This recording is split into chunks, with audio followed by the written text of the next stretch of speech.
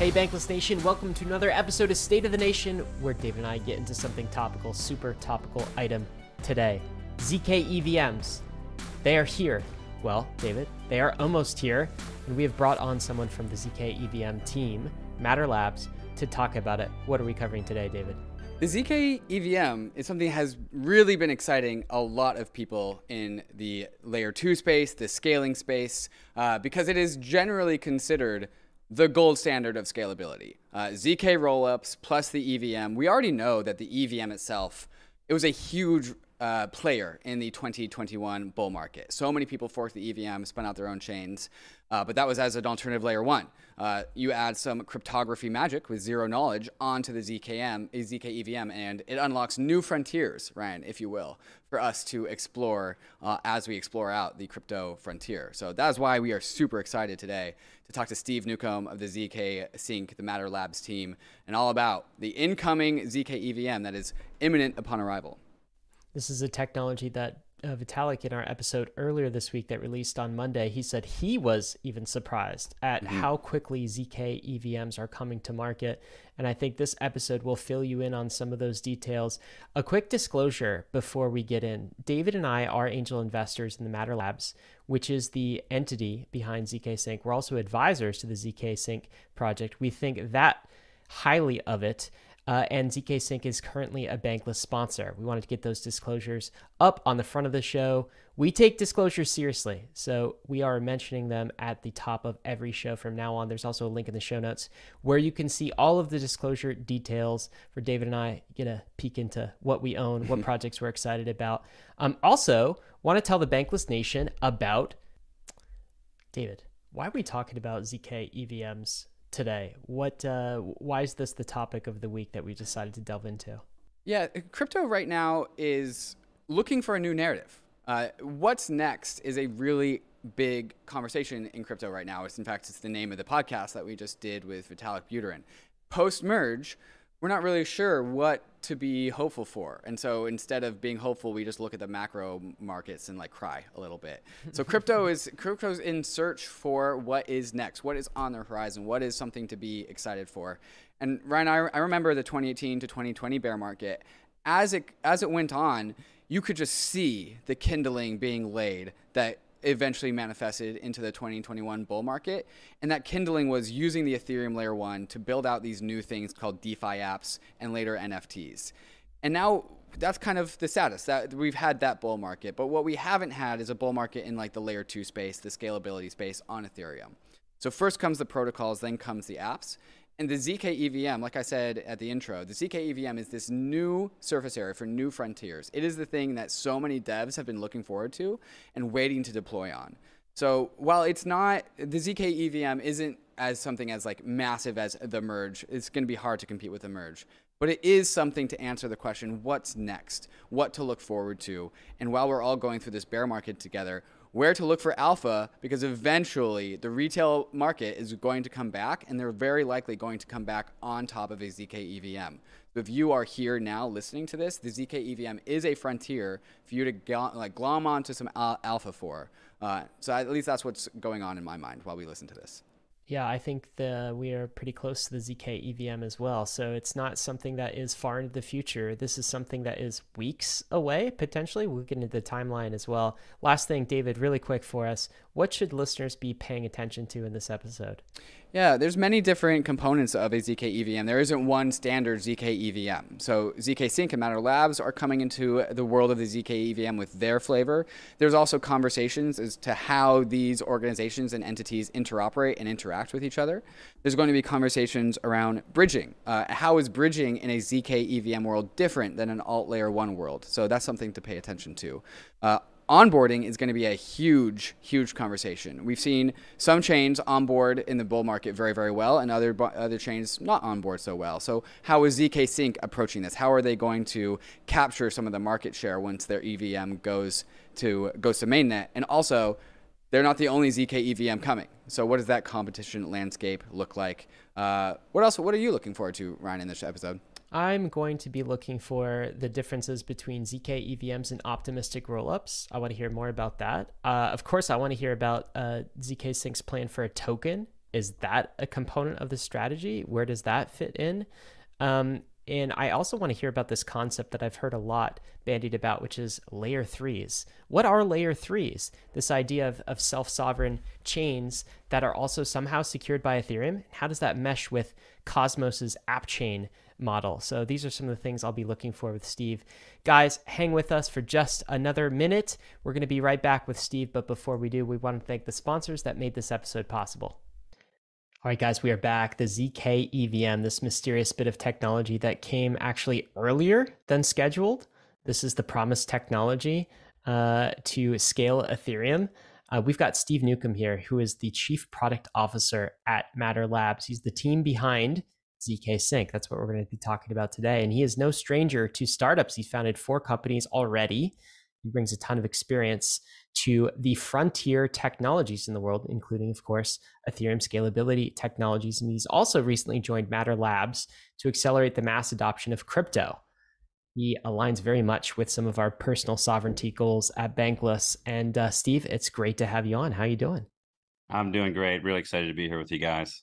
All right, you guys are getting close to mainnet. And by mainnet, I'm talking about a zkEVM on mainnet.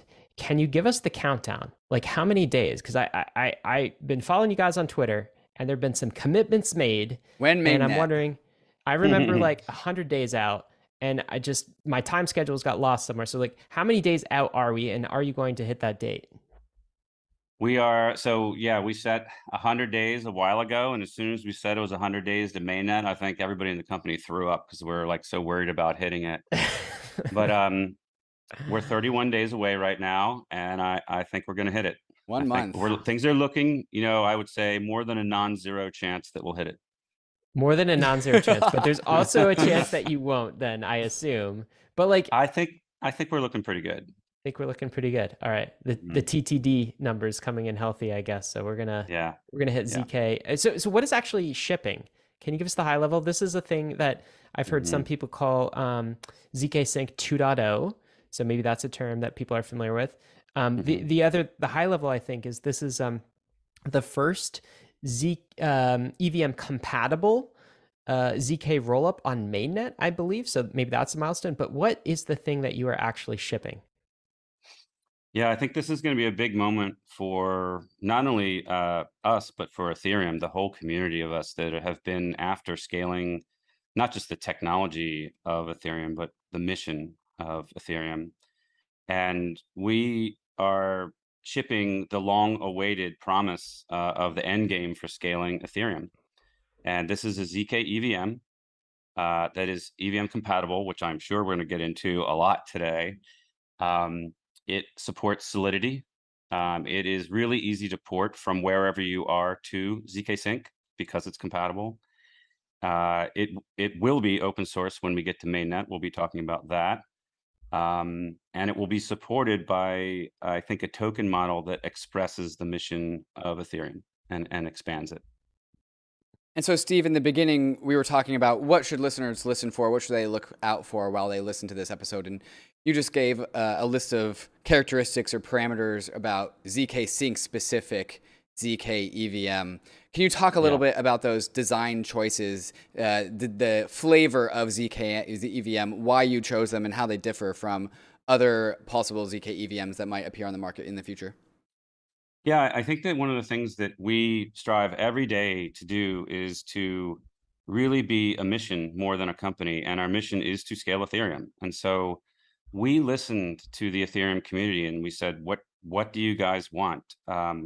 What is it that makes it so special for us? And it really was those 5 ingredients. That is a general purpose, EVM compatible, open source, supported by a token model that we all have consensus around being the right way to do things, and it allows developers to use Solidity. So when you have those 5 magic components, it's really going to make it easy for people to adopt us, to port to us, and our goal is to be the absolute #1 choice amongst developers for layer 2.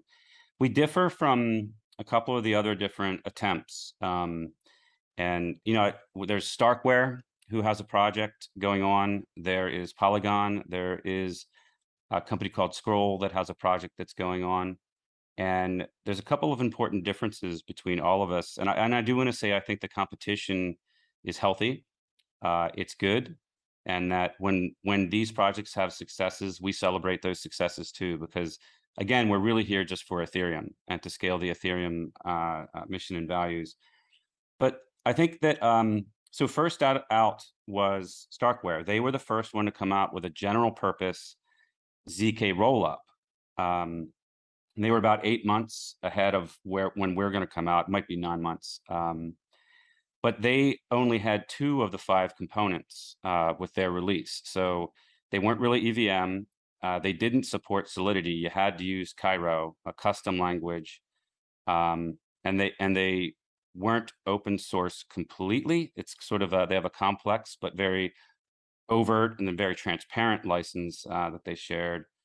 And then a little bit of the fourth one is that their token model wasn't exactly well received because they had 50% of the token going to insiders, and they elected to charge gas fees in their own token. Anytime you don't hit these 5 magic criteria, I think you have a lot of adoption friction and a lot of friction within your community. We saw DYDX leave largely because they didn't meet these 5 magic criteria. We may see other projects decide it's not for them, it's not a fit for them as well. And then in terms of Scroll and Polygon's approaches, I think that both of the approaches that they have are completely valid and healthy, that we are exploring and trying these things, but it's just a matter of timing. When are they coming out? When will they actually be available? And there's trade-offs. We believe that since we've already launched a ZK rollup before, we have a lot of experience on mainnet. So through very principled thinking, we've made specific choices on purpose. We, of course, knew that these other 2 methods existed, but we passed on those methods in favor of the way that we're doing, largely because of hard-fought, embattled experience. And we think that our solution has that magic mixture of EVM compatible that's almost perfected. There's only 3 opcodes we don't support. One of them is deprecated. The other one has been suggested to be deprecated, and the other one no one uses. So we try to be accurate when we market the product and tell people about the product. So we always call ourselves compatible. We don't try to claim equivalence, but it's a non-event. It's very easy to port to us. But what really gives us advantage is we think we've optimized ourselves for most compatible but highest performance. And that allows us to scale better than every other solution out there because that's our primary job. Our job is to scale Ethereum. So once all the porting is done, I think the EVM compatible versus equivalence argument, it'll just go poof. Just like everybody was saying, hey, they're never going to get to proof of stake. Nobody's saying that. All the haters are, they can't say that anymore, really, other than hating on proof of stake itself. And then the other big difference is we have learned that you have to have patience as a strategy. You have to make sure security is a primary factor in your deployment plans. It took us 9 months to go through testnet because we wanted to make sure we took the safest route through testnet. We're going through 2 full multi-million-dollar security audits that are testing us in every single way we can possibly think of. And we think about 9 months is about as fast as you can go through testnet. And then even after we go through testnet, when we launch mainnet, and we'll talk about this in more detail, we are having a very careful approach to getting to full production. So one of the bigger differences is Scroll and Polygon, while they have a valid white papers and valid approaches to how to do this, neither are even started on their testnets yet. So for about the next year, in reality, unless somehow Polygon and Scroll have a magic way of getting through testnet in 3 months, which we would say good luck, that's not really safe. Please don't do that for the whole community. That for about a year, we are going to be the ZK solution. And we can imagine a world in which we're very easy to port to, very easy to use. And a lot of projects will be interested in porting to it because not only is ZK layer 2 part of the end game, but you get layer 3 for free. And I'm sure we'll jam a lot about layer 3, but it's future proof because of the very way that ZK technology works. So everybody's saying they want to try zkSync, and 31 days to starting, and I'm still throwing up. I'm still a nervous wreck. But So, I'd rather be throwing up on stage than be caught in the audience watching history being made. And I'm loving being on stage, but I'm a nervous wreck, you know. all right. Well, I mean, it's a big event, certainly. I can Yeah. imagine how the Ethereum devs felt before the merge, right? It's Yeah. just like there are a lot of jitters here, and you guys are 31 days out, so that's big. I want to go to, because this is still fresh in my mind. So David and I just had Vitalik on the podcast we recorded last week, and first part of that was released on Monday. And actually, when we asked him a question about layer twos, his answer somewhat surprised me, and I want to get kind of your reaction to this. So he said he was surprised at how fast zkEVMs have progressed. That was the first part of it. Surprised at how fast they have come to market and are coming to market. And I want to ask you the question, Steve, of like, how has it been so fast? Like, how are we here now? Like, you've even surprised Vitalik, which is like no easy thing to do. What about the technology has progressed? Because this never happens in software. It always takes like 5 times longer than you think, and this is happening faster than we think Well, if it took, what was it, 8 years to get from proof of work to proof of stake, I think. for Um, Ethereum. Yes.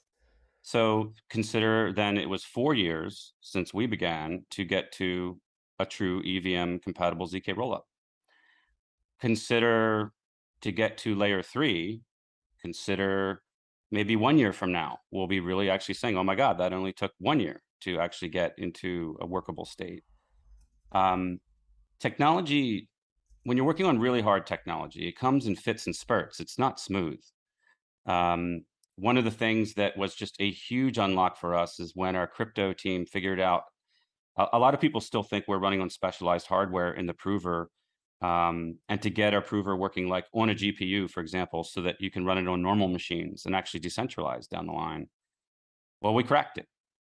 We haven't told anybody until me telling you right now, but we Oh, cracked it. nice. And once something like that is unlocked, you suddenly just go really faster in a bunch of different areas because you're like, wow, that's easy. Or when you complete your first ZK circuit inside of a prover, and then you're like, okay, now we want to try doing recursive ZK proofs. And then you're like, oh, wow, that happened easier because the fundamental underlying work was done. So if you build a really good foundation, it's very easy to build the floors on top of that building. And what we're seeing is the foundation of Ethereum is now being well laid. And now we're seeing the foundation of ZK is now well laid. So things like the things that are happening in layer 3 will be able to blossom much, much faster than it took to build those foundational layers. So look for, like I call them 10x moments. They just happen, and then all of a sudden you have 100x use cases falling out of it, and your speed to get to market has these moments where you just zoom forward. And we had some moments where we just solved some things that were really big unlocks that people didn't think we would solve for years. I think everybody watched that Dan Bonet video when he said it's 10 years, till we solve this sort of stuff. And all of a sudden some advances were made and everybody's like, wait a minute, it might be 2 years. So that's kind of how it happens. It's never a smooth ride. It's always fits and spurts. That was the first part of what Vitalik said. And the second part, which was equally kind of interesting to me, is that he said he has been somewhat surprised at how difficult it's been to figure out optimistic rollup fraud proof technology, and that the top optimistic rollups today haven't fully implemented fraud proofs, and how he thought that zkEVMs might almost like be a short circuit to getting to not quite fraud proofs, but like the idea of like maybe converting some optimistic rollups to ZK type technology. And I'm wondering your reaction here, because one thing we've seen, it was just over a year ago when David and I hosted a State of the Nation episode with the very first layer 2 that was actually deploying on mainnet. And that layer 2 was Arbitrum. Remember it well. They were getting ready to launch. There's someone like you, and that they were like, very nervous about launching. I can't believe that was just 1 year ago, by the way. That was just 1 year ago. I did not expect to have zkEVMs just like 1 year later. But what do you make of maybe this contrast with optimistic rollups, which we have seen a lot of traction? I mean, they've been deployed for the last year, getting traction. I don't know how many billions of dollars in value are now locked on layer twos, but the bulk of it is on optimistic rollups. So what do you make of the trade-off between like optimistic rollups and zkEVMs, and how do you think that plays out? So yeah, I mean, before I joined Matter Labs, I usually take a year between my projects that I work on, and I took a year and a half actually to really study crypto to understand these types of things. And I remember when I first started looking at the optimistic, rollups versus the zk rollups, and I never had any problem understanding how an optimistic rollup might get a single order of magnitude improvement to Ethereum. Where I had trouble was, how do you get many orders of magnitude? Like, how do we get to 100,000 transactions per second or 1 million transactions per second without degrading decentralization and without degrading security? And it's that last little bit. So there's the 7-day settlement problem. There's the risk of centralizing as you scale up in optimistic rollups. And I don't want to bash on optimistic rollups. Rather, I'd say that we in the Ethereum community seem to eventually find consensus around things. Like, we're like, okay, we argue about things for many years, and then we finally get to a point where, like, I think there's consensus that this is the answer. And we certainly went through it with, like, we know sidechains aren't the end game. We all agree on that. That's an easy one. I think we're at the edge of all finally agreeing that optimistic rollups, as valiant of an effort as it was, as much as it did advance the field for us, it's not the end game, because when you go up into what we are about to call layer 3, it is functionally inelegant, and it just isn't as clean. And especially when we get to talking about bridging up in layer 3 and the magic that happens with zk, that does not happen with optimistic. I think it's layer 3. When we begin to understand what happens in layer 3 is when I think we will begin to understand why Vitalik said it's the end game, because that's the true magic. That's as best I can say it, because I don't want to like beat down on optimistic rollups, but I think we're all getting to the point where we're like, I think just zk is more elegant, it's more scalable, it's more secure, and the last one, security, is a big one. Steve, I actually had the privilege of kind of getting a preview of the conversation that we're talking about today, because we did a mainnet panel with you, Ben from Optimism, and also a Coinbase representative about this. And so since we've got to the topic of layer 3s, I think what you just said is a pretty spicy take. I think a lot of listeners right now are like, oh wow, like we're already ready to put optimistic rollups back on the shelf and take down the zk rollup book.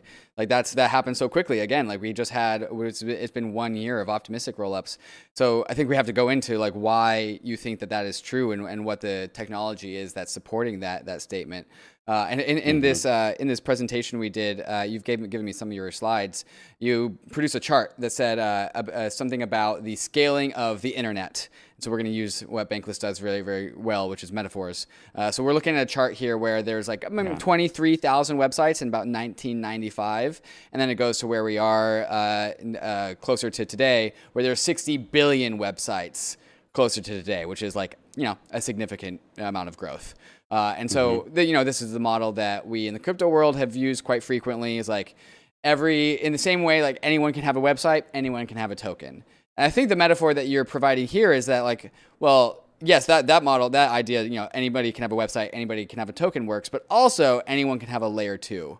And so this is going into this layer 3 conversation, which I also thought you put a pretty cool image together, which is like this fractal tree structure. And Bankless listeners that know what I like to pay attention to, they know I like the world fractal and the way that nature and blockchains intersect.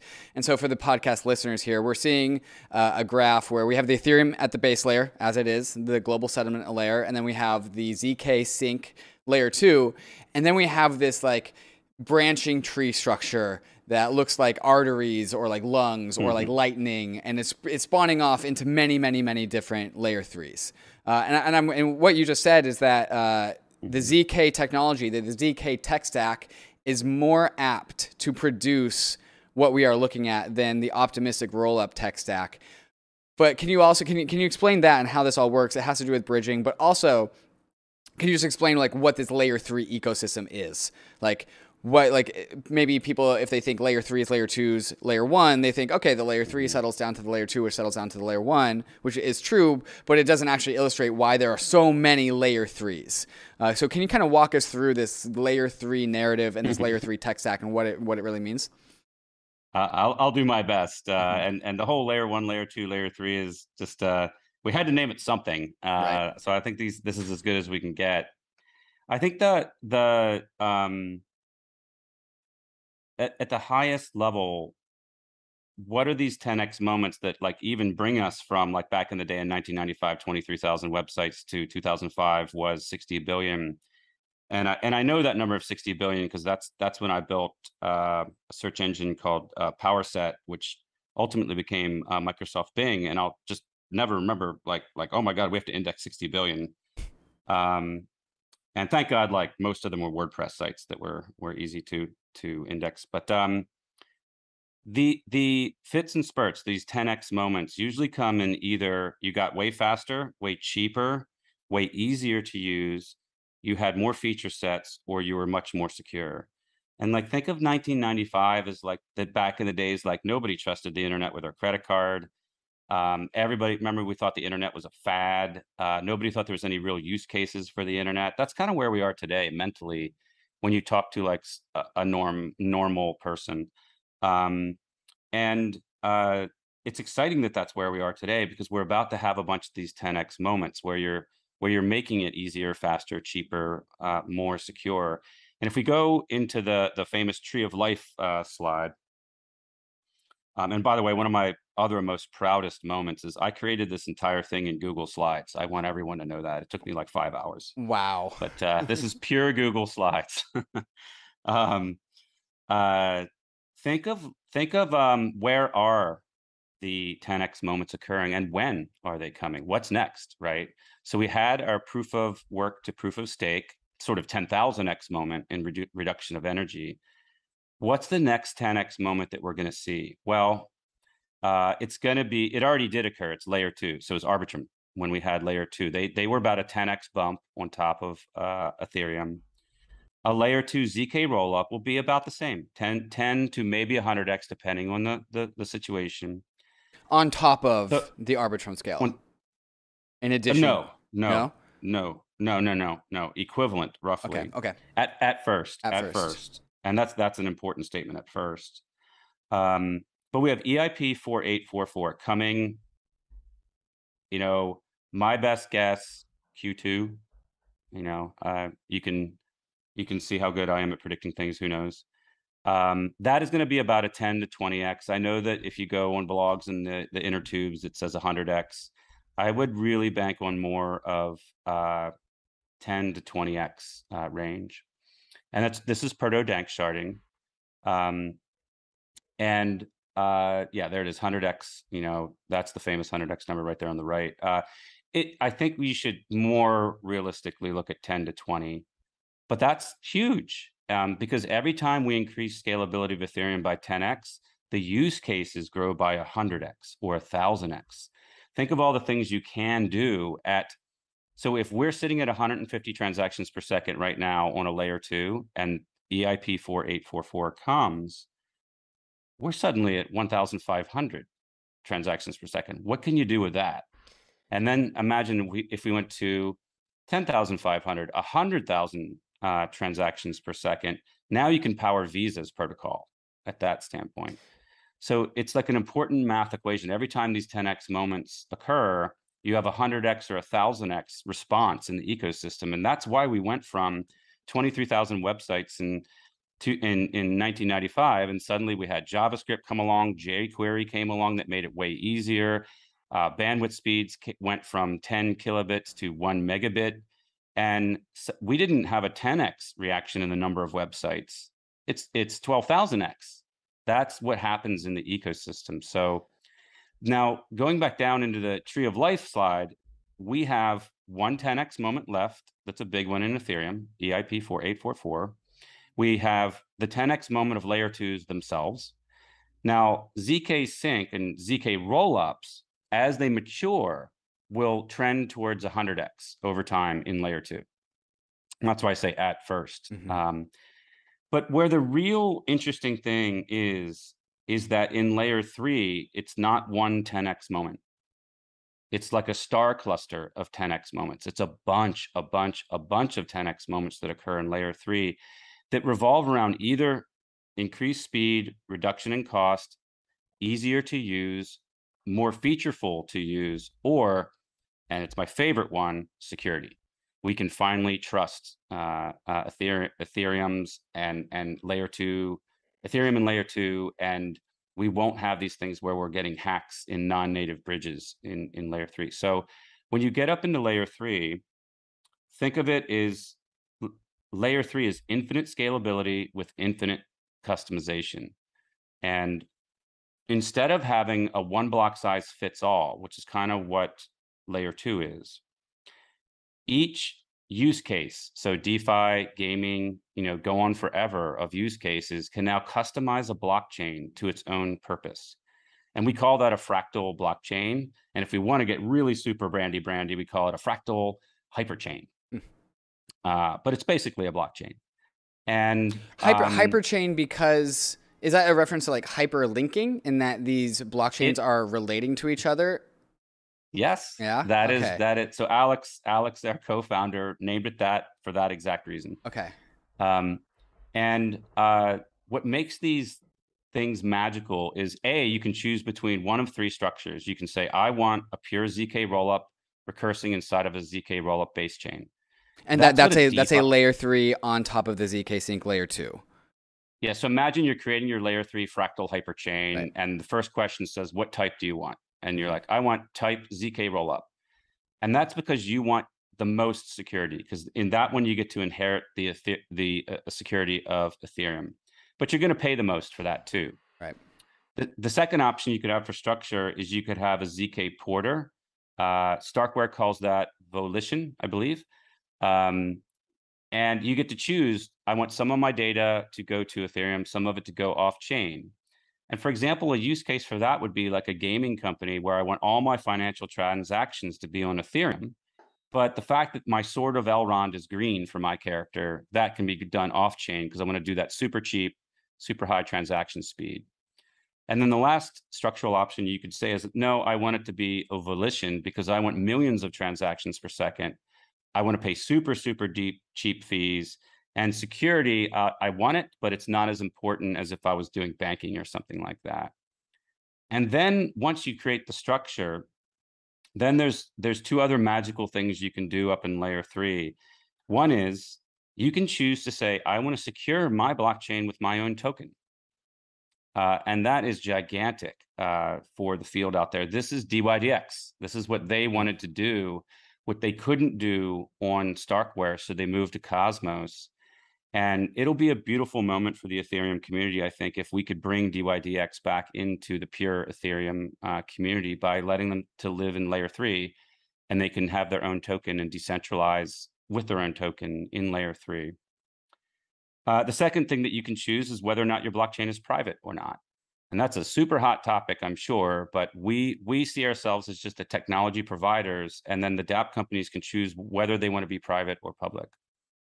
And the beauty of this is that, and this is the big one, and this took me like forever to try to be able to describe in a simple way that was accurate. Regardless of the structure or options you choose to customize your fractal hyperchain, all of the fractal hyperchains in layer three are bound by one magical thing. They are all on the same circuit technology. So they are proven by the same prover. And what that allows you to do is normally when you're interacting from one blockchain to another blockchain, that interaction is through a non-native bridge. But in a hyperchain world, that interaction is a native bridge. Or as when we were on stage, Ben corrected me. He's like, no, it's not a bridge at all. Right. And that's actually kind of an interesting way to think about it, is like, if this possible future of fractal hyperchains can exist, the internet of fractal hyperchains, then there are no more bridges. And now we're getting into the reason why potentially this one potential future is the end game for Ethereum, because then some other magical things can happen. If we can standardize on one prover that does one circuit in one way, then we can invite some very, very interesting futures to exist that maybe didn't exist in people's heads before. I've heard so many times people were like, I think it's a winner take all, and all the alt L1s are going to die, and there will be one L2 that rises to the top, and all the other alt L2s will go away as well. So as zkSync has the potential in one possible future to be the standard L2 prover, imagine a world in which two things that happen that are kind of mind-bending. Imagine all of the L2s adopt our prover technology, and we are all on one circuit. And imagine Optimism, Polygon, Scroll, everyone gets to exist, but what they exist as is as a layer 3 fractal hyperchain. And imagine all the alt L1s come over and they exist as a layer 3 fractal hyperchain. And the beauty is that communities that believe in these blockchains, because when you buy into a blockchain, you're buying into more than just the blockchain, you're buying into its belief system.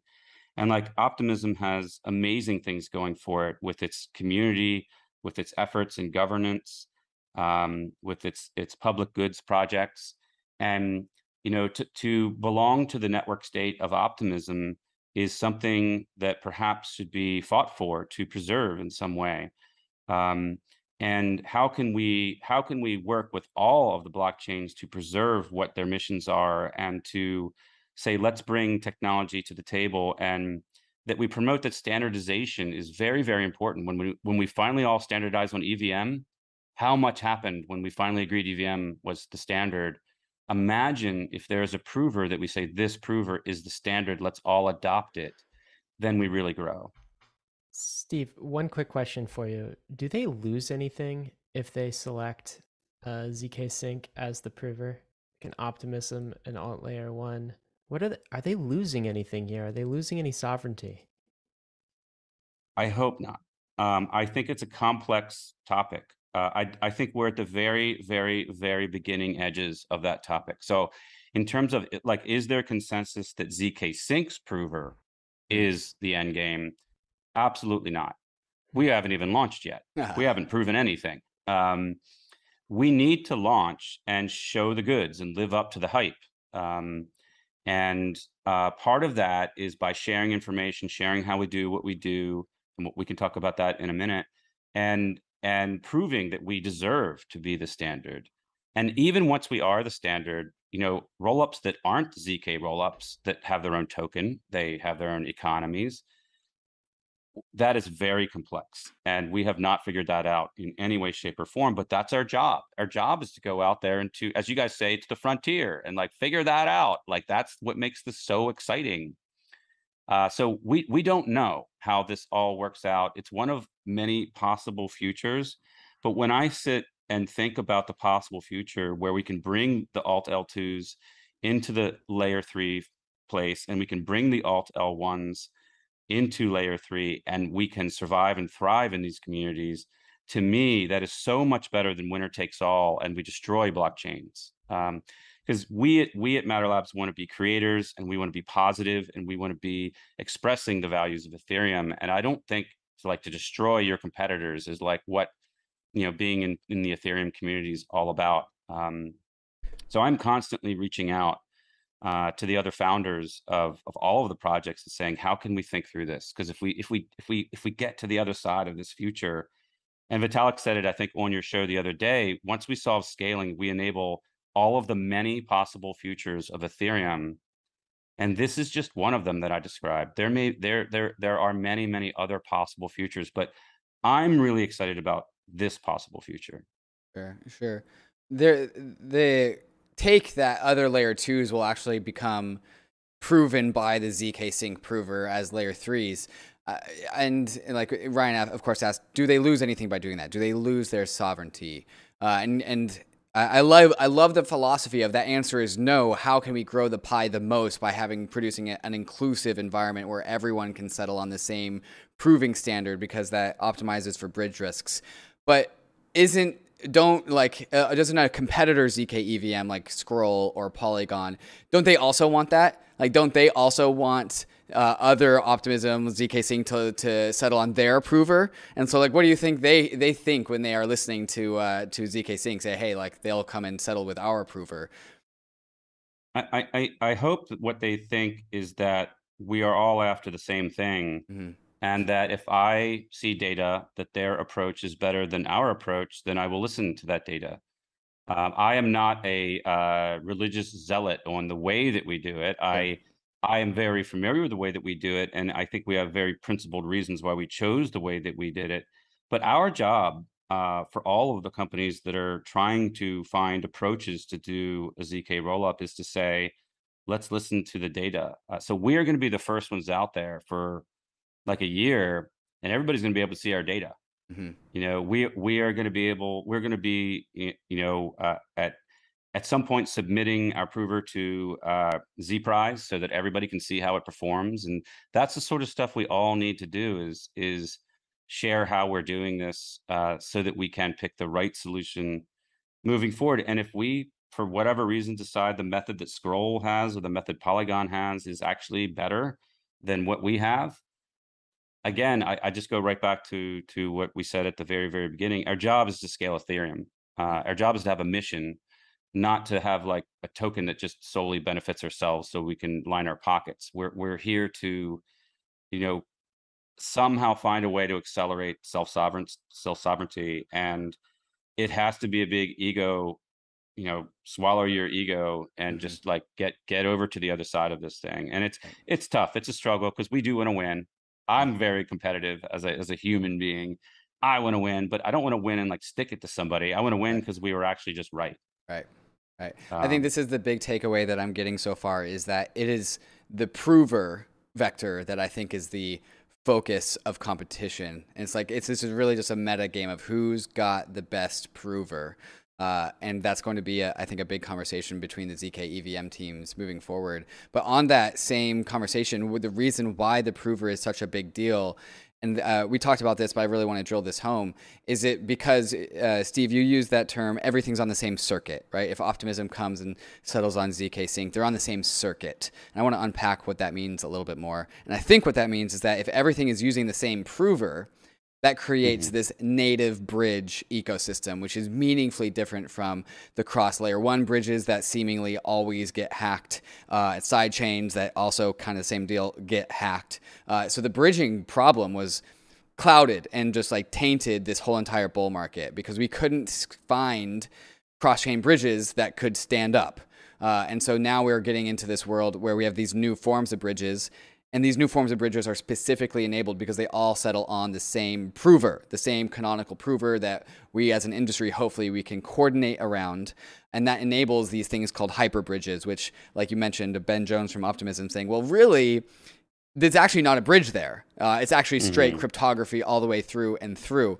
Can you talk about this vision for the future and why this means that we can support an infinite number of bridges, which again technically aren't any bridges anymore, and like what that does, why like going to 10 to 100x on security can do the thing that we saw with websites, where we went from 1,000 websites to 60 billion websites. What does that mean for the blockchain ecosystem? And yeah, can you like polish off this part of this conversation? Yeah, so like there are two. Well, so in terms of like, it's not which layer 2 blockchain is winner take all or winner take most. It's which prover takes all. the words we should be using is what do we choose to standardize and ultimately commoditize? If we all agree to it, it's like a browser agreeing to use JavaScript and CSS, and that there is a JavaScript standards body and there's a CSS standards body, and all browsers use it the same. Therefore, all browsers benefit because of it. There are many areas where there are projects and technologies that are put forward where one of the L2s is saying, hey, I think this should be a standard. And it's more than just provers. So like Optimism has Bedrock, and they want Bedrock to be adopted as a standard. And imagine there's an imaginary possible future in which we slot our prover inside of Bedrock. Now, I currently don't understand technically how that would work. It's something that I would have to listen to and understand a lot more about. But I do know that if Optimism becomes an L3 fractal hyperchain, I know that the circuits work, and I know how that works. I don't know much about Bedrock, but that's another example of a potential technology that could become a standard. And just like when the browsers agreed on standards, everything got better, so too will the same exist for crypto. Imagine if we all agreed to common set standards for SDKs and CLI tools and other types of things that made things easier. So you're after one of those 10x moments. So think of 10x speed, 10x reduction in cost, 10x easier, 10x more featureful, 10x more secure. And those are your areas where you're looking for things to agree on with other projects. And when you can, it benefits the whole ecosystem. And I always liken it to when the browser, nobody trusted their credit cards on the browser, and we finally agreed on SSL everywhere. And we got that lock icon up in your browser window, and suddenly people started trusting using their credit cards online, and it changed e-commerce. It created e-commerce. Didn't change it. It created the use case of e-commerce. And you think that this is going to be the same thing with this hyperlinking native bridging, again, which is like actually the elimination of bridges, where you have much stronger cryptographic assurances about where your assets are in the blockchain ecosystem if it is all, like, again, what you say, on the same circuit. We can, instead of like a little lock icon, Yes. there'll be a little new icon that says, you know, secured, or secured by Ethereum, or secured by zkSync. That's kind of like the metaphor here. Yeah, I mean, TCP/IP is a protocol we all agree on. HTTPS is a protocol we all agree on. When we get to a point where we are hundreds of thousands of transactions per second, gas fees are minimal. It's as easy to create a blockchain as it is to create a Squarespace site. It is featureful as we want it to be, and we have the features of like Shopify right at our fingertips to create anything, or Unreal Engine is on the blockchain, and that we trust it and it's secure. That's when we see that lock icon change into the Ethereum icon, and everything we do in the world is Ethereum. Oof. Oof. Oh man. In kind of the Cosmos like model of the world, there are all of these self-sovereign chains essentially, and anyone can spin one up. It's very easy with kind of like, you know, Tendermint and all of the components that they've built. And there's a certain beauty in that because you get to run all of these experiments in parallel, and everyone gets sovereignty of their chain. And yet the Ethereum criticism of that is it's also a very messy world. And it's also a world that seems highly risky, because when you port assets from one chain to another, from another chain to another, you have no idea as to the security of that particular asset, because it's backed by validators and, you know, 3 or 4 different chains. And then you also have to go through kind of the bridge piece of it. And then more broadly, if you assume there are worlds outside of Cosmos, which of course there are, Ethereum is much larger than Cosmos at this moment. If you try to port an Ethereum asset onto Cosmos, you lose more security guarantees, or Cosmos asset on Ethereum. And so it's kind of this messy world where I don't know if my ETH wrapped on Cosmos, I have no idea how secure it is. It could get hacked any moment with all of these kind of like flaws in the chain. And so what I see in your vision here, Steve, the vision you just laid out with layer 3, is we get to still keep that multi self-sovereign chain, anyone can spin up something and experiment experience. And yet we don't have the downside because we have the shared security of Ethereum. We also have the bridging security through hyperbridges, where Hmm. there aren't even bridges. It's almost like you're operating in kind of like one single virtual chain that exists as independent organisms. Can you talk a little bit about the Cosmos vision of the world and how that's different or similar to what you've just laid out? Yeah, very good question. I, I I think that in trying to understand things like this, I always try to find some sort of comparable that makes my brain like click into place and like go, oh yeah, that's what that is. And think of it this way. Imagine that there's a spectrum of form and function and control. And at one end of the spectrum, you can say like, do whatever you want. And the other end of the spectrum is like this hyper controlled, you must do it this one way. It can only be done in this one size fits all sort of world. And now go back and imagine that spectrum and apply it to the Web 2 space. And so I'm going to say a statement. It's a little spicy, and I want to send a lot of love to Cosmos because they had a lot of the right ideas, but they're functionally the MySpace of blockchains. Oof. Um, it's a great idea. They get social media, they got it, like they got so many nuggets of it, but it's kind of a mess, and so structure is what's needed. And the idea is so imagine you have this spectrum of structure, and like if you have too little, you get MySpace. If you have too much, you just get this single way of doing things, and it's just not featureful, it's not customizable, it's not what you want. And you've got to have that dialed in. And so we are an example of an experiment in providing a level of structure. So we have our three different structures of your hyperchain, and everybody must be under the same circuit to have safety and to have security. So we brought that dial. We took inspiration from Cosmos. We pretty much have their exact color scheme in our brand. It's hilarious. But I love reading the Cosmos papers. I love reading the Cosmos visions because there's so much goodness in the vision. But the way the tech is implemented, the way the early shot, take an early shot at this, it is sort of a little bit MySpacey in that it's disorganized. There's no security and structure at the end of the day that I believe that could scale. But that being said, like I cannot tell you how inspiring Cosmos is to me. I have read the white papers, and this is true for many of the other projects in the ecosystem, but their method of connecting blockchains is an older technology for connecting blockchains and is therefore less secure. Their structure of how you can create your own blockchains is much more wide open and can lead to a lot of things that would worry me.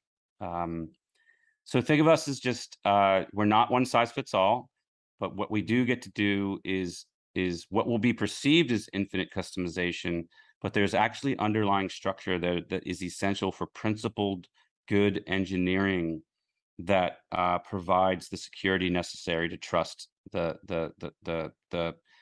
blockchains and all of the blockchains interacting with one another.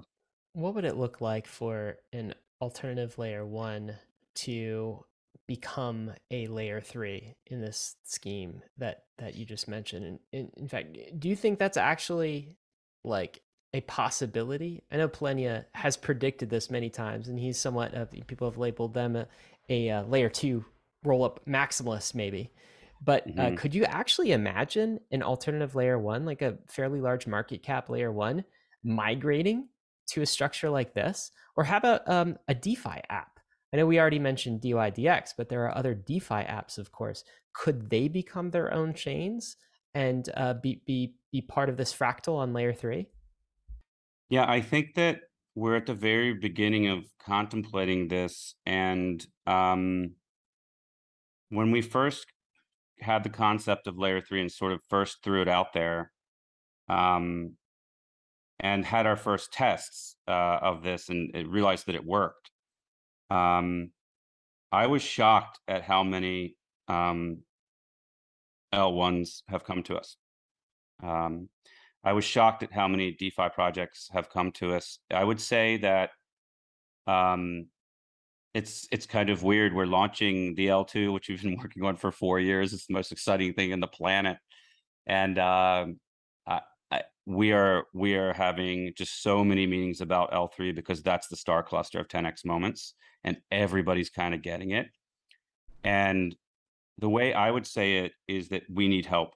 Um, we need to have a project where we have a tier one or many tier one ecosystem projects work with us, and perhaps work with some people that are other people that are the smartest people on the planet. And imagine we're all working in unison towards this one possible future, but we're beginning to see the beginnings of a cohesive approach, where we have a consensus that, oh my God, I think this could be the standard. So be on the lookout for a 10x moment where a group of tier ones band together to study this and to figure this out, because we have a long way to go before it becomes a reality.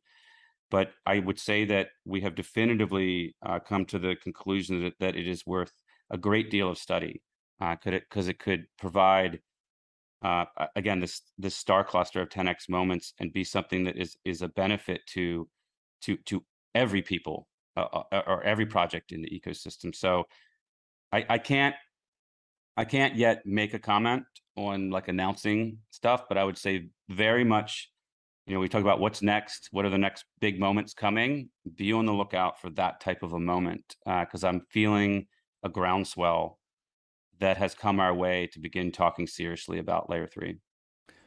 Well, Steve, I have thoroughly been enjoying this conversation thus far. There's a few other things that I want to get to. Of course, when token, and what does that token do? I mean, we got to ask about that. But also, like all of everything that you've been saying, it's like it's great on a podcast. It's great with words. What's this actual onboarding strategy look like? Like, how are you going to do it? So I want to ask about that, but also just overall, what's next in the zkSync roadmap with only 31 days left? What are y'all doing inside of those 31 days? And then what's going to be after those 31 days? So all these questions and more are coming right after we talk to some of these fantastic sponsors that make the show possible. And we are back with our conversation with Steve Newcomb from zkSync. And Steve, I mean, I've been loving this conversation. Again, like anytime we talk about like fractals in nature and hyperscalability, hyperchains and like, the tree of life metaphor for a group of chains, what that sounds like to me is a bunch of surface area. And like I was alluding to earlier in the show, during 2018 to 2019, it was that like kindling, that brush that was growing that a lot of us that stuck around during the bear market during that time saw. It's like, yo, like this Uniswap thing is really cool. This DeFi thing's great. Once people figure this out, that's going to be awesome. And then when I see like chains upon chains upon chains, all I'm seeing is like surface area for use cases and platforms and projects and companies to like latch onto. And finally, we can push Ethereum into every single corner of the internet. It's a great idea. It's a great vision. But what about the actual onboarding? Because some layer twos definitely like get their adoption and get their business development better than others. So what's this strategy? Like, how is zkSync going to go from the Bankless podcast where we're talking about fractals and stuff to like onboarding actual like Web 2 commerce, future Web 3 ideas? Like, what's the business development and onboarding strategy here? Yeah, we will be, much to many's chagrin, I think, much more like Ethereum than just YOLOing onto mainnet and hoping for the best. I think that it's important for people to understand that the onboarding that we're going to be conducting. So on October 28th, we're going to go into mainnet for about a month.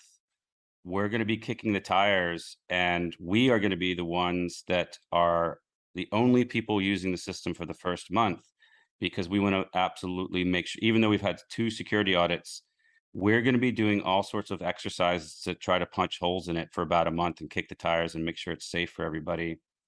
After that, we're going to start letting everybody in to begin developing and creating their dApps on zkSync. However, they'll be gated. So while the dApps work, only the developers will be able to use them. The users won't be allowed to be onboarded. And then again, we're going through more testing, more security, more testing, and more security. And when we're happy with that, all of the projects at once the gate will be lifted, and everybody will launch at once. So it's not so dissimilar from kind of what we just went through with proof of work to proof of stake. There's going to be a moment where there's a day where it happens, and people will probably yell at us the entire time we're waiting for that day, and we're going to be like, nope, we are taking the absolute most safest, most secure route to that moment. If it takes us 3 months, it takes us 3 months. If it takes us 6 months, it takes 6 months. If it takes 9 months, that's okay too. We will never shortcut our testnet activities. You know, when we go through testnet, we took 0 shortcuts. When we go through mainnet, from all the way from alpha to, hey, we're wide open and everything's good to go and everybody can just rock and roll on zkSync, we're going to be very careful the entire way through. So you're going to see projects like probably just like, come on, hit that button and let us in. And just like Ethereum, we're going to be like, no, like it is our job to be secure. We cannot have a foul up here. In the same way that, I mean, several orders of magnitude more important, proof of work to proof of stake, it needed to go right. I mean, I told everybody, like, if that goes down, like I'm probably looking for, everybody's looking for a new job. Like there's nothing left if that goes down. And we treat our launch onto mainnet the same way.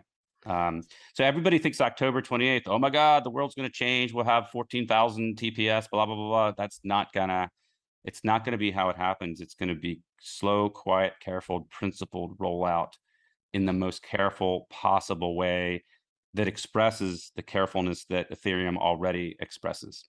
All right, so just so we're understanding, the analogy we used before, like a year ago at this time, was for Arbitrum, was like the analogy of a theme park. Okay, and you guys have the theme park ready. It's on mainnet. You have all the infrastructure for the theme park. Step one is the internal employees are gonna make sure everything in the theme park is kind of working, and that's gonna last a month, maybe a little bit longer. Then step two is you're gonna allow a bunch of builders in who could start building the rides. You know, this is like Roller Coaster Tycoon or something. Build all the rides. All the while, everyone's going to make sure that these rides are safe, that kids aren't getting flung off the roller coaster, right? That no one's going to die. And those tires are going to be kicked. And then eventually, the gates will open for general use, and anybody can come streaming into the theme park and start to use the rides. But the first step is October 28th, where you're just going to open the park internally, then the builders, then opening it for all of the theme park attendees. And you don't really have a timeline on when the theme park will be open for the users and the attendees, other than to say, we're going to make sure it's secure and ready before we open the gates. Is this right? That, I couldn't have said it better. You said it perfectly. Yeah, we will not let our some sort of hype marketing campaign pick a date for us to say, like, we need to launch on this date.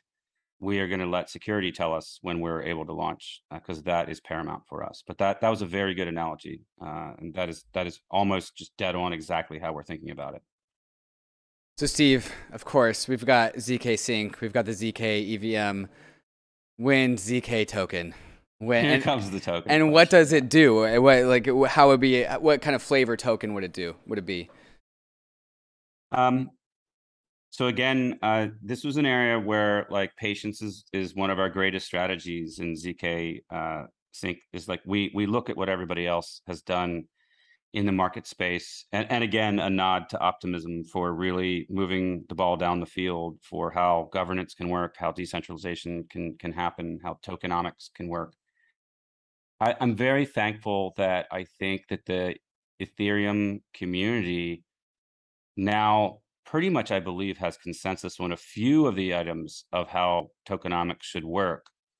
And while I really can't comment on our token, on when it will occur or anything of that sort, I can say that when we've studied the system, and we really do think that when we saw layer twos coming out with token splits where it's 50% to the insiders, we just never felt like that was who we were.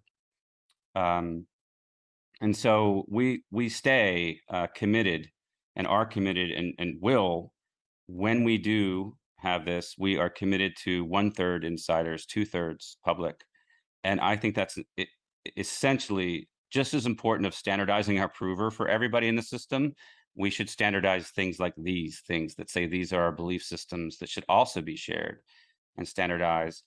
And as well, there's another big one, which is gas fees. I remember when I think you guys probably remember too when I read that Starkware was charging their own token for gas fees. I was just like, huh? I was like, what? Like, what? Nobody's gonna like that. Like, what? And I often say that, like, when you see a company's tokenomics model, it kind of expresses who they are. And we are here to scale Ethereum. So we will be charging our gas fees in ETH. And that's all I can really say about our tokenomics, is that we will be committed to doing things the right way. And when people choose a layer 2 solution, we always remind them that you're not just choosing the prover and the tech and which one is the end game for scaling. You should choose the one that's the end game for ethos. And tokenomics is a very, very strong area to understand where somebody's ethos sits. So I'm looking forward to people not like financially benefiting from something like this, but from coming up to us and saying thank you. Thank you for doing it the right way.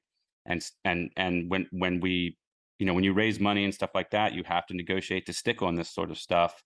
And it's such a devil on your shoulder. Like, I can have a huge valuation if I just agree to these horrifying like terms. And I couldn't have been prouder about how we have always stuck to our principles in the company. So I think that's all I'm allowed to say about our tokenomics. Sure. Yeah. And of course, whenever a token gets released, it's always that pie chart of distribution that is basically the first thing that gets analyzed. It's, did I get the airdrop, and what's the distribution? And so the 2/3 to the public, 1/3 to the private is going to be interesting to see how that lands with the community and what they say.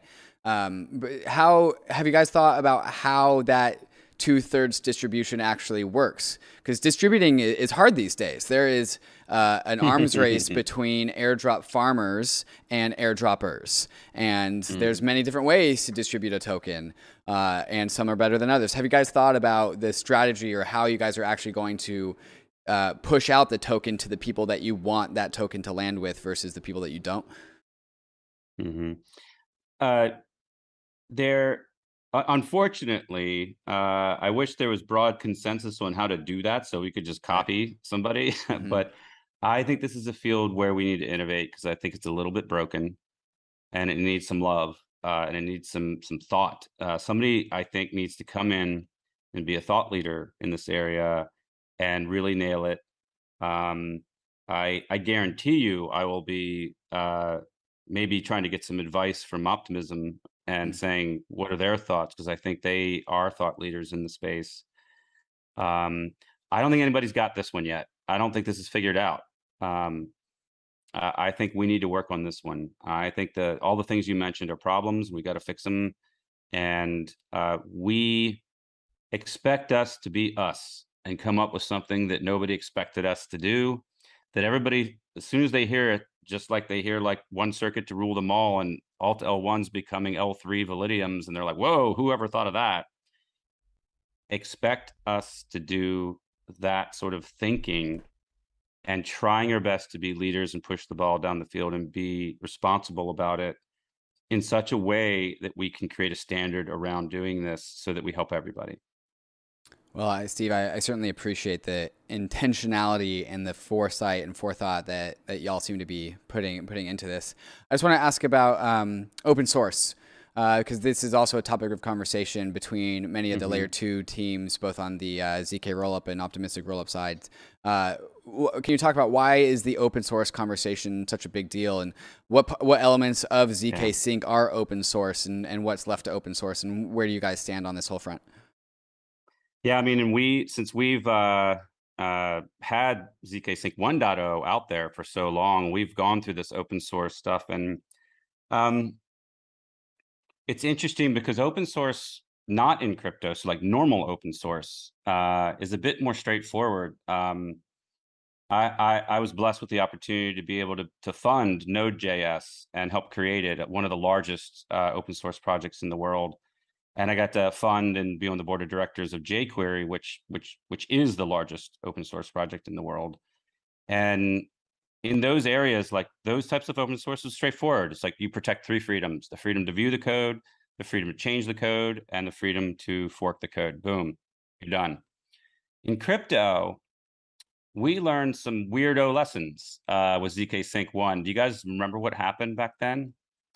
So we open sourced it, all three freedoms, right off the bat while we were developing it. And I would say that some people with not great intentions forked us and launched with bugs in the system and didn't know how to fix the bugs. And that hurts the Ethereum ecosystem when you do things like that. It makes people not trust it. You can have hacks. You can have all sorts of bad things happen when you have code that really isn't really battle tested. And you have these bad actors that will fork your code and do nasty things with them. And you know, so at someday, I think someone will count up all of the nasty forks of zkSync 1.0. And you know, they all die away. It's not like it's a competitive worry. What our worry is that when that happens, the news will catch hold of it and expand upon it. And then it makes everybody in the Ethereum community look bad. So we're sitting here trying to think this out. And it's another area where like, there's no consensus on this. Everybody does it their own way. Starkware does it their own way. They end up actually not open sourcing after they went into production. Polygon, what they do is they give you source visible, but they copyright it. So then forking and changing the code is not possible. And then they say that they're going to make all three freedoms open when they go live. That might work. But what's weird, if somebody does fork you in that model and you're using copyright to protect yourself from a bad actor forking you, then you're using the very nation state to sue that company that you're trying to undo in the first place. So it's a little bit of a like, whoa, I don't want to use the nation state to protect me to undo the nation state. For my chain security, yeah. Yeah, it's like thinking about an unpitted olive for too long. It's like really complex. And yeah, that joke takes a while to hit. And so we're thinking about our open source strategy. Meanwhile, and rightfully so, it happens every time we're on a panel with Arbitrum and Steven. He's always hitting us up like, why aren't you open source? Why are you coding in the dark? Why don't you code in the light? And we're like, I know, but it's not a perfect world. We just don't want to be forked again. And then people do nasty things. And with zkSync 2 being this long-awaited EVM zk rollup, we're like, wow, this could be really bad because everybody's after this stuff, and really bad stuff could happen. So this will definitely be spicy. So we're going to announce what we're going to do. It's definitely not perfect, but I hope what people can see is the intent. So here's what we're going to do. When we hit mainnet, everything will be open sourced and protecting all three freedoms: freedom to view the code, change the code, fork the code, with the exception of one thing. We're gonna hold back, and I actually have my language here to get it exactly right. We're gonna hold back the node implementation of our prover and the method by which we were able to get the prover to work efficiently on regular old GPUs. And that is the secret sauce, basically, of what that is. The 10x breakthrough. I would maybe even say that's a 100x breakthrough that we did.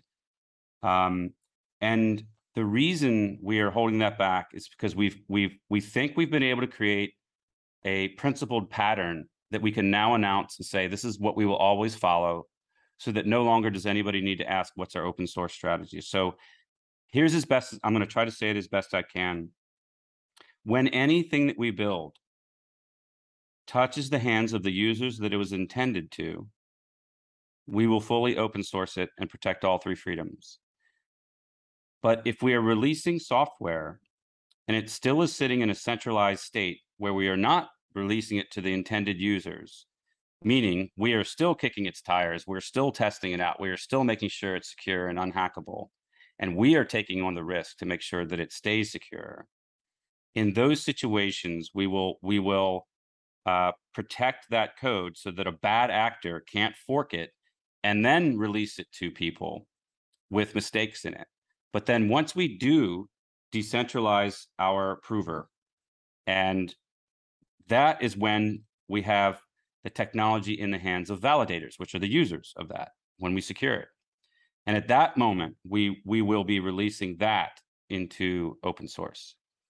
And this is a conversation that Alex and I have been going through with our VP of engineering and other folks on the team. And Alex made the call today.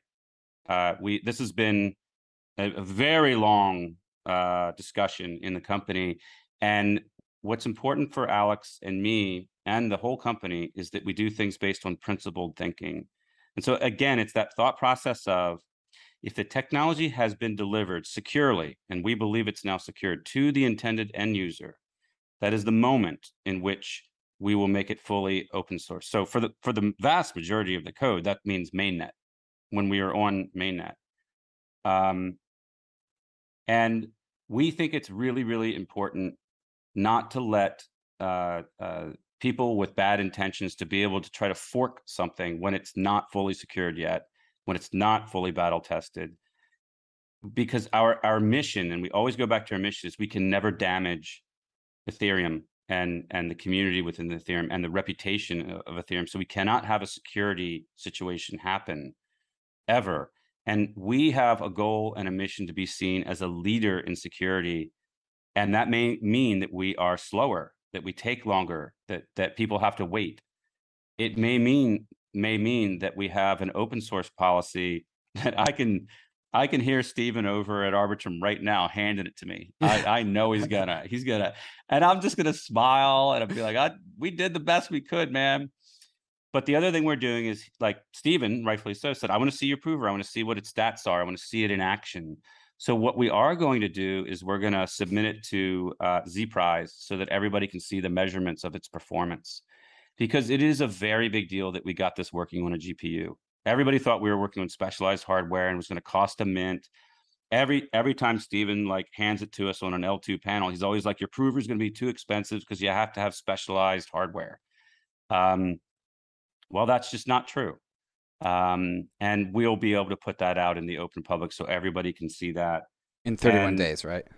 I think it's going to happen exactly on the day, but there's some logistics that we only have so many human beings, but the intention is like, that's when it would happen. And I know this is going to get spicy. I know that,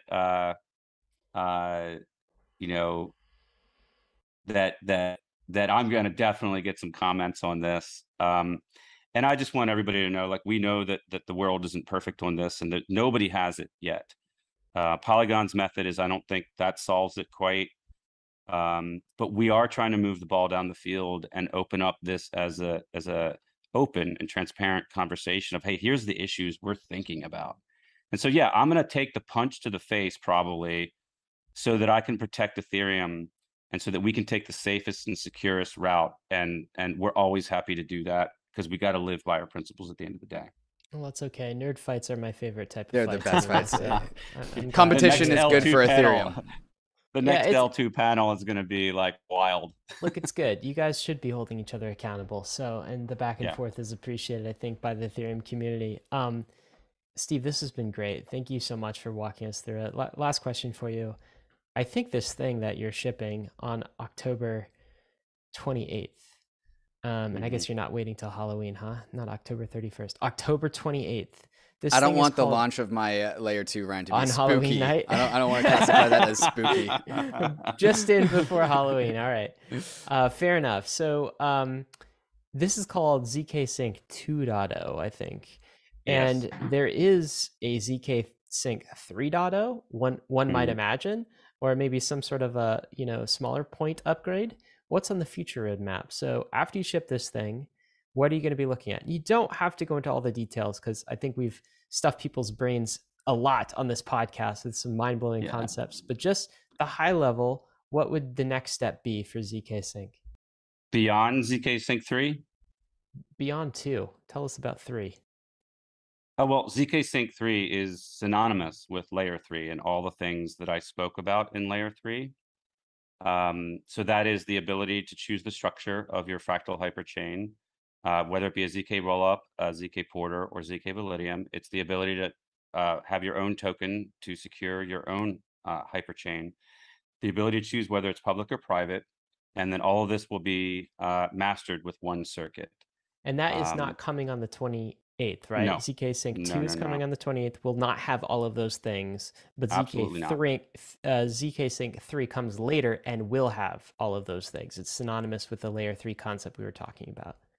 Yeah, so and think that it took us 4 years to get to zkSync 2 on October 28th. zkSync 3 on testnet is going to happen a whole lot sooner than anyone thinks. The innovations go boom, boom, boom, boom, boom, boom, boom.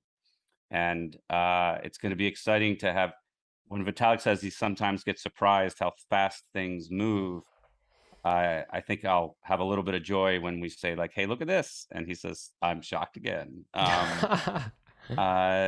It's really, really exciting how fast the innovation is going to happen.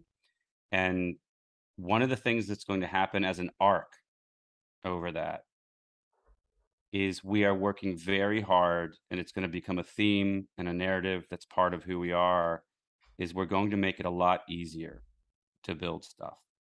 So think of my background and what I've worked on. If anybody wants to look at my background, you can very much see where I'm going to take this, and that is we're going to make this thing easy.